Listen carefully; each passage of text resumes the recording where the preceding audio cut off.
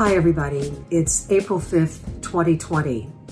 For one of our healthcare workers on the front lines in New York City, it is day 17. This is his story. Day 16. I cried more today than I have in a very long time. I'm mostly able to balance my logical with my emotional self. It keeps me focused, and I felt balanced at the start of my ICU shift last night. Things started off relatively smooth. The ICU was calm. But that calmness is an aberration during these times. That calmness does not usually apply to the ICU, nor does calmness apply to my mom, sis, family, friends, and colleagues who care about me and my well-being. I now get calls or texts daily from Mummy asking if I'm okay, and last night was no different. Some nights I hear her attempting to hold back tears while saying she is proud of me, but that she's scared for me, and to make sure I take care of myself. I missed her call last night, so she texted me, asking if I was okay. I simply responded, "At work, all good." But it has been bothering me how much she worries for me nowadays. I then received this text from my sister not long after Mummy's. "How are you doing? I don't know what I was dreaming about, but I woke up yelling your name. I am worried about you, and I love you so much, even if you make me mad sometimes. So please be safe and take care of yourself." I also texted her back, "All good." But this time, I found myself choking up a little. My baby sister couldn't sleep because she is so worried about me, and that effing sucks. And inevitably, my ICU shift absolutely sucked as well. But not because we didn't function well as a team or practice great medicine or give it our all. We absolutely did. But it was hard. And the grim reality of the tsunami approaching our New York City shores became readily apparent. And by the end of the night, my mind was a jumble, and I started to lose my balance. I shared the difficulties of the night with my colleagues this morning. They were all extremely supportive, including my chairman, who personally called to ask me how I was doing and to thank me for all the hard work I'm putting in, being on the front lines. I told him, "Thank you so much for the call, but I am fine." But I was also numb.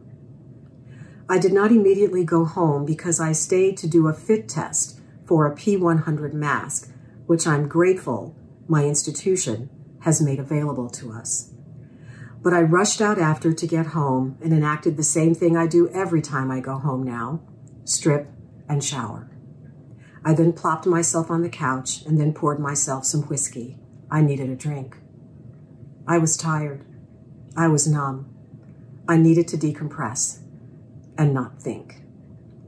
So I was texting my buddy and told him how well the appraisal for my refinance went. He said I should just sell and move back to LA. And then I said, "F that, I may not even be alive." It honestly started off as a joke in my mind, but then my mind continued to type. Last night was depressing. He told me to call him, and over the next 26 minutes and 9 seconds, I was no longer numb.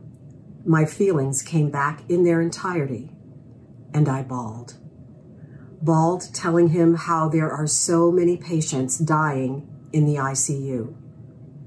Bawled at how our entire night was running to one rapid response to the next for worsening COVID-19 patients on the floor, to managing decompensating patients in the ICU.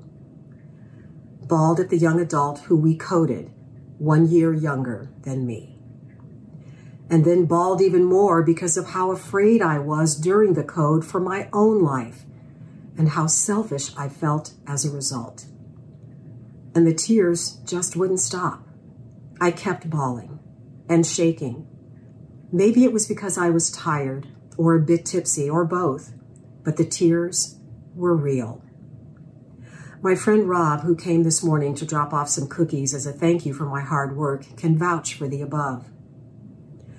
My logical self gave way to my emotional self, because the things I experienced, logic could not explain. The time has arrived at many New York City hospitals where there is no longer a choice but to deny sick, dying people a breathing tube who are deemed unlikely to survive, even if they were to be intubated. Where people who have a very low chance of survival will not be coded to the fullest extent. Where patients may have their vents transferred to someone else who has a better chance of survival. D&I and DNR decisions being made by those who never wanted those types of decisions to be theirs in the first place. Absolutely horrific and devastating. My greatest fears have come true. This is happening. This is truly a disaster. We have reached the point of where we have no choice but to direct our resources to those with the greatest chance of survival and benefit to us all. And just because you don't see it or believe it doesn't make it any less true. Those touting they live in America, the land of the free, whose arrogance makes them believe they will never be denied the choice of what happens to themselves or a loved one, well, this is your reality check. But please continue to believe it's effing hysteria created by the media, even though you can see with your own eyes refrigeration trucks and tents being loaded with body bags. Please keep gathering in crowds while ironically taking pictures of the Navy ship Comfort, which is specifically here to help battle this crisis you have created. Please keep denying reality. Keep touting statistics you don't understand as proof this is no big deal. Keep infecting others and yourself and your loved ones. Please bring more people to overwhelmed emergency departments and hospitals where physicians will have no choice but to ration resources based on decisions of who has the highest chance of survival and who does not. That could be you. It could be a loved one. It could be a complete stranger.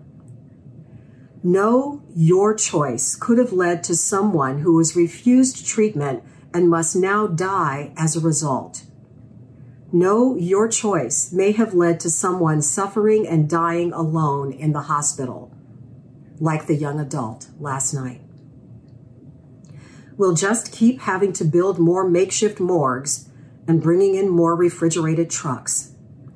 And if you find out at some point your choice directly led to the death of a loved one, you deserve the guilt you will feel for the rest of your life, because the choice you made was stupidity, and I will not waste one tear on you, because I need to save those tears for all those lives that will be lost in the coming days. I need to save those tears for humanity. But most importantly, I need to save those tears for myself. I won't allow myself to get used to death, or allow my well of tears to dry up, or allow the numbness to become permanent.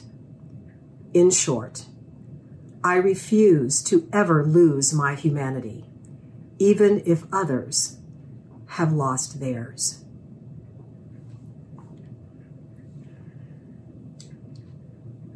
If ever there were a wake-up call, this is it. When I started this podcast, I said, and I still mean, this is not a show about politics. It is a show that takes what is going on in our world and talks about it within the context of politics and everything else. This young doctor was not making a political statement. He was crying for help. And it is unconscionable that in this country, in this day, and this age, that our frontline healthcare workers do not have what they need. We have got to come together as humanity and do what is right for each other. We have to stop the finger pointing and the blaming, deal with this crisis, and know that the choices that we are making today are literally life and death choices. Please listen to what our healthcare workers need, and let's get them what they need to keep themselves and all of us safe. The last thing I want to say today is that going forward on Our Voices Matter for the next foreseeable weeks and months, however long, it is my vow to use this platform to give voice to those who are dealing with this crisis, who feel that their voices are not being heard. So if yours is one of those voices, I urge you to reach out to me and let us know what it is that you want to say. What is it that is not being talked about in terms of this crisis and how it's affecting all of us as human beings? What is the message that you want to get out? Let's get it out there, and let's fight this together so we can come out on the other side and get back to being the human race that is connected, because we are connected to each other. We've got to get through this together. Please, I look forward to hearing from you. If you have a story you'd like to share regarding the COVID-19 crisis, a story that you think is important for the country to hear, please reach out to us at contact@lorellemedia.com. That's contact@LORELLEMEDIA.com. We look forward to hearing from you. Be well.